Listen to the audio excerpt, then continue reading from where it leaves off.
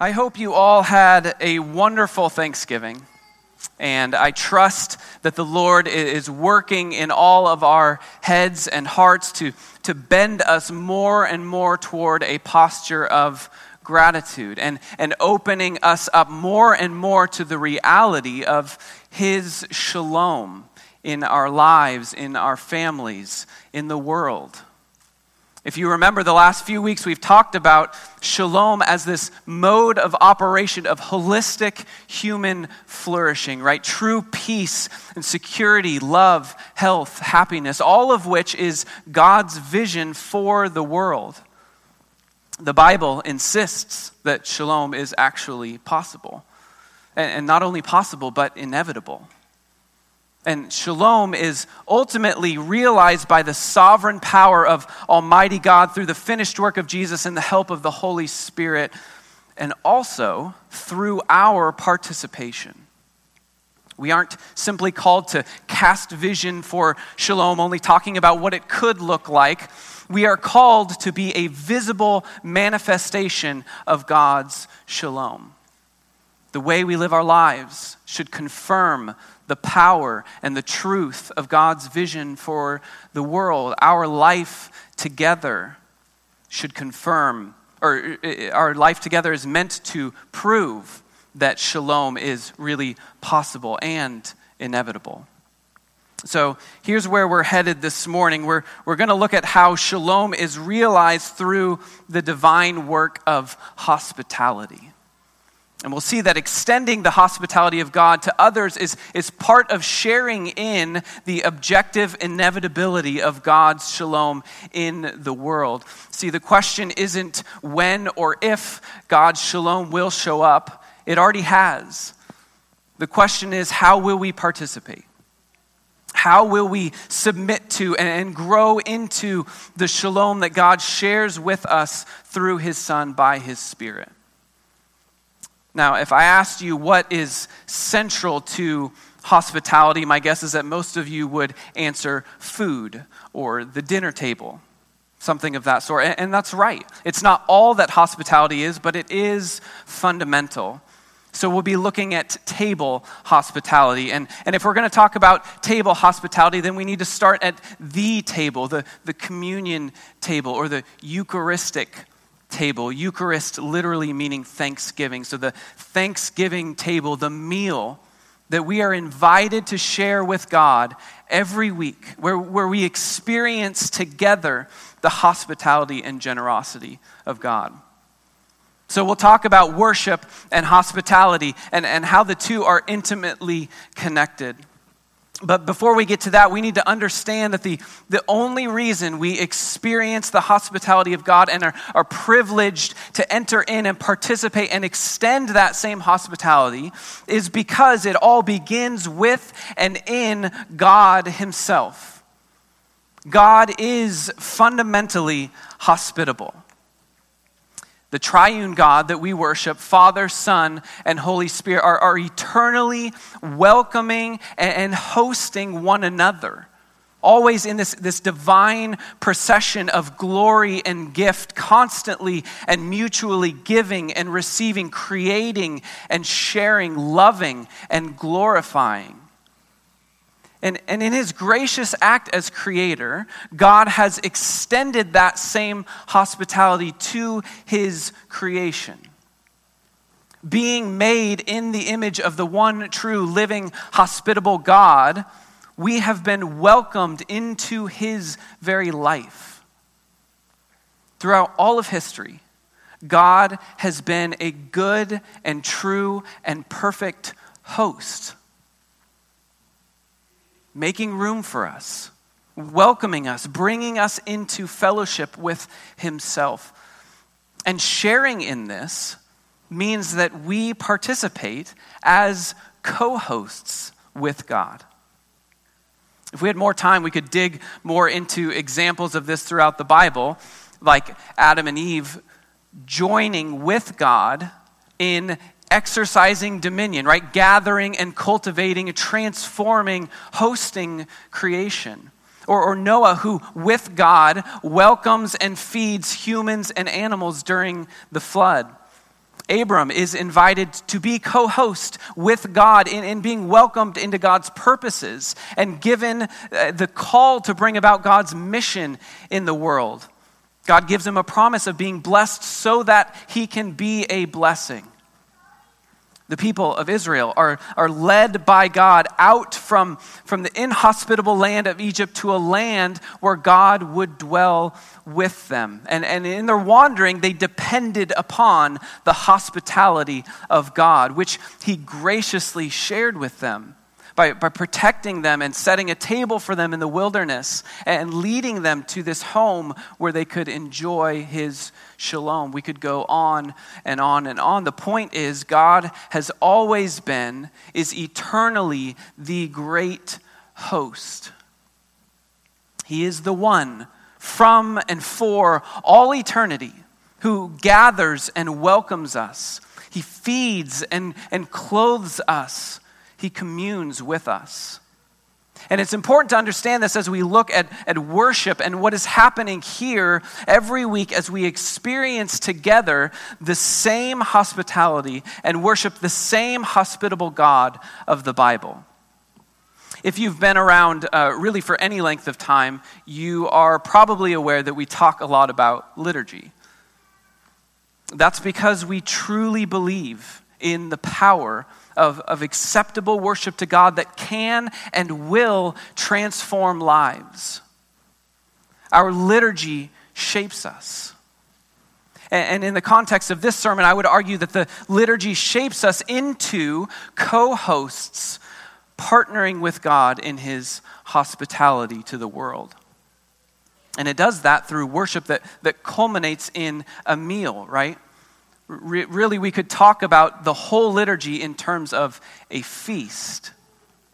But before we get to the eating, we're first invited in. Right? Christian worship begins with an invitation into God's house. And God, being the good host that he is, not only welcomes us, but brings us into the company of people, making sure that we're formed from individuals, men, women, and children, into a people.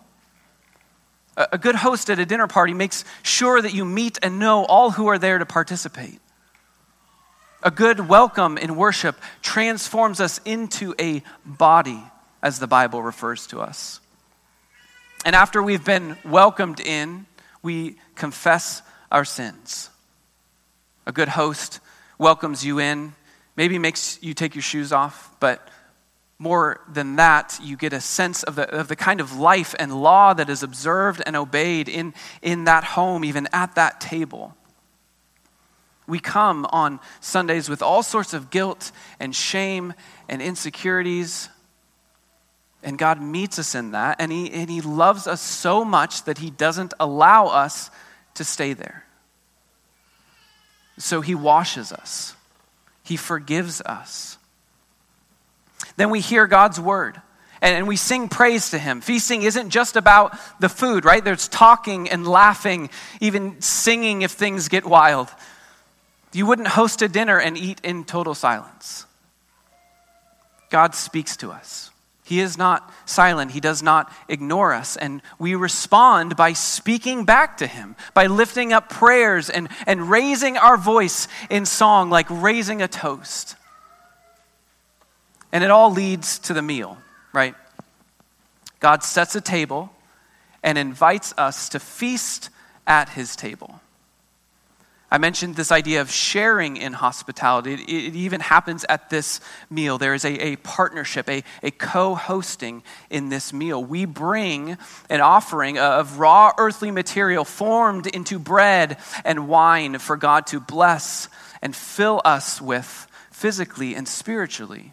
But we know that it even goes beyond the natural elements because God has brought us to his table and we partake of his life. And we give him our life. Let me pause briefly and ask, why food? Why a meal or a feast as we're referring to it? Feasting, as we know, finds unity with hospitality. right? Hospitality is not only feasting, but the two fill one another out in bringing life together in a specific time and place where there's giving and taking and transformation and gratitude, all giving way to more and more life. And just like hospitality, feasting finds its fullest expression and meaning in our triune God.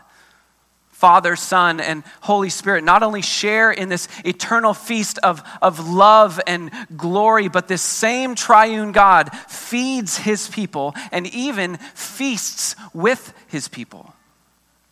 He is the God of the garden who welcomes humanity into an edible world. He is the God of the incarnation who sends his Son to eat and drink with sinners. We know that he's the God of the table who offers a feast of communion to his people every week. And he's the God of the marriage supper of the Lamb who promises an eternity of feasting to anyone and everyone who accepts his invitation. God feeds his people. He feasts with his people. So then back to our liturgy, we share a meal with God, with the God of hospitality and feasting, but things don't end there, right? What do we hear every week? Hopefully you could all say it with me, but I'll spare you. We have all just experienced the hospitality and generosity of God. He has welcomed us into his house and forgiven us and taught us and nourished us at his table. And now what? He's sending us back out into our neighborhood to extend that same hospitality and generosity to others. It's like leaving a good dinner party. We are filled up. We are wanting more. We're wanting to come back and invite others. And so from here, we are sent out into God's world to proclaim that we have tasted and we've seen the goodness of God and invite others into the welcome of God's hospitable worship. And here's what makes that so effective, why our participation in and reenactment of this hospitality in the world is so effective. Because through this ritual of worship that culminates in a meal, we are both marked and given authority. Let me take those one at a time briefly. The worship that we participate in every week, it sanctifies us, right? It sets us apart. It transforms us. It actually changes us. Think about Moses ascending Mount Sinai into the presence of God. He was transformed, right? When Moses came down, his face was literally shining. The hospitality of God marks us as people who have heard from and been with and feasted with the living God. It is markedly different in our current culture to invite your neighbors, even strangers, into your home and share a meal with them. But the joy of doing so is how we have been marked because we have been with Jesus. You've heard, you are what you eat. And there's certainly a degree of truth to that in our participation here at the table. But the gospel also says you are who you eat with. As Christians, we are called to eat and drink like those who eat and drink with Jesus. Because we have. And we do. Every week. And we're sent out commissioned to set tables of our own, to welcome the world into our homes, to feast with us. And never forget that the living Christ dwells in you. So when you invite people to eat and drink with you, you are inviting them to eat and drink with the living Christ.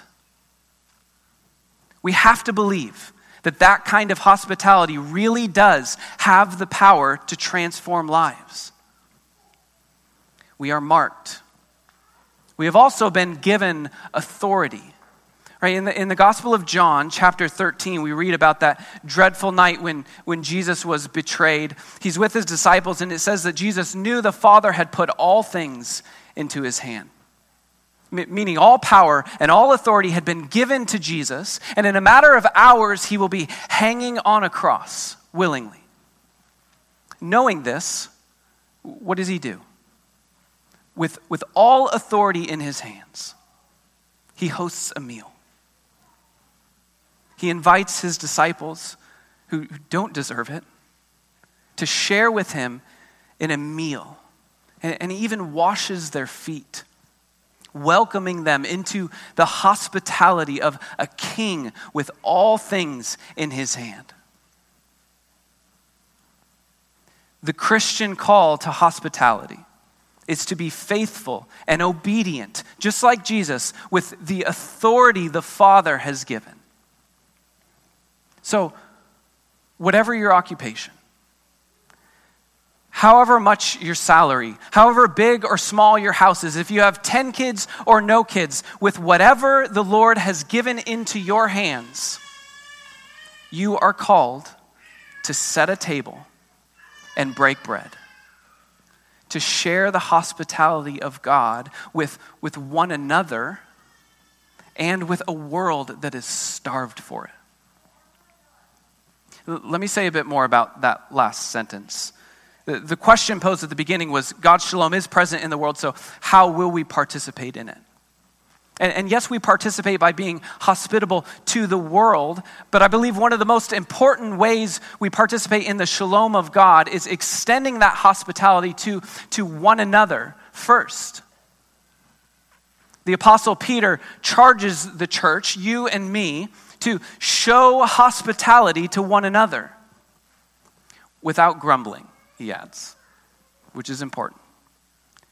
As each has received a gift, use it to serve one another as good stewards of God's grace. Why? In order that in everything God may be glorified through Jesus Christ. There's plenty of examples in the Bible to show hospitality to the world, including Jesus' own instructions to feast with the stranger and the poor and the crippled. I'm not trying to diminish that. But if we aren't sharing and experiencing hospitality here amongst one another, then we're depleting ourselves. And we're robbing God of glory.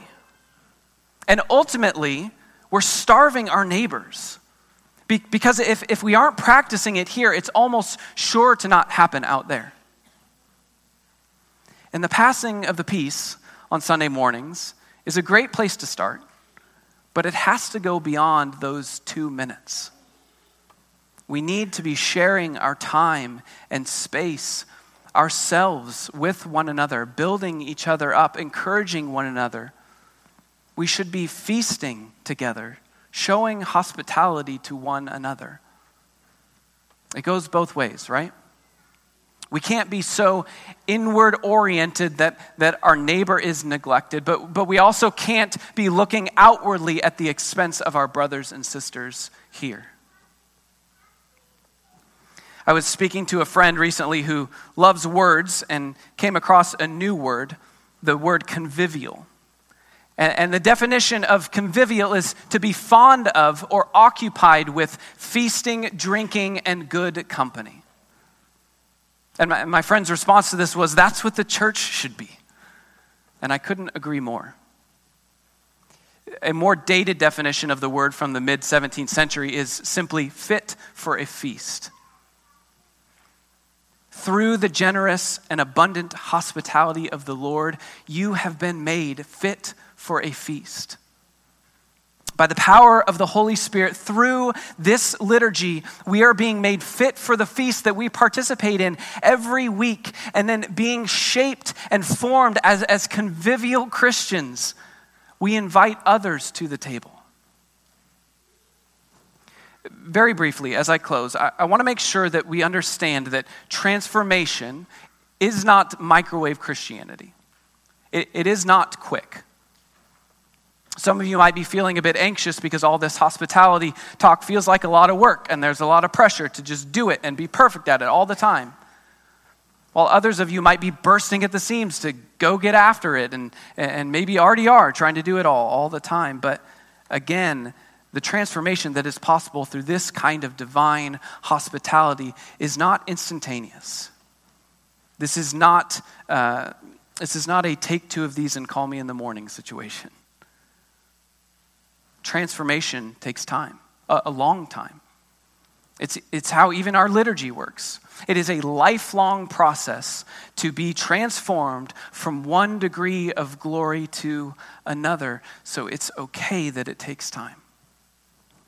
We can have a proper sense of urgency while still playing the long game with each other and with our neighbors.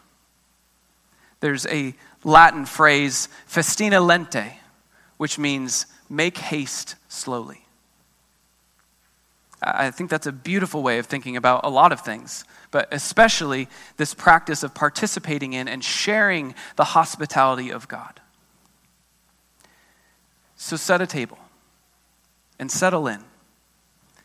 God has called us to share the divine life of his Son with the world through his hospitality. And while it can be scary or difficult, it will be difficult, it is good.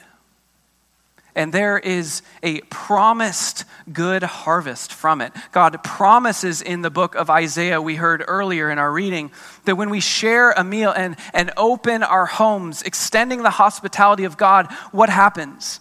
It says light will break forth. Healing will spring up.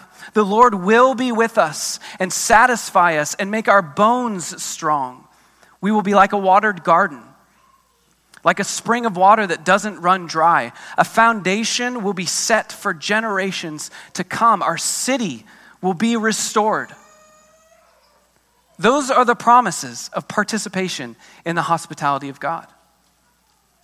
So let us bear this honorable weight for and with one another with urgency in our souls and patience in our hearts. Festina lente. Let us make haste slowly, trusting that the meal we share with the living God week after week after week is truly transforming us into co-hosts, servants of God's shalom in his world. Pray with me. Heavenly Father, we thank you and praise you that you are our great and perfect host, always welcoming and feeding us, even feasting with us.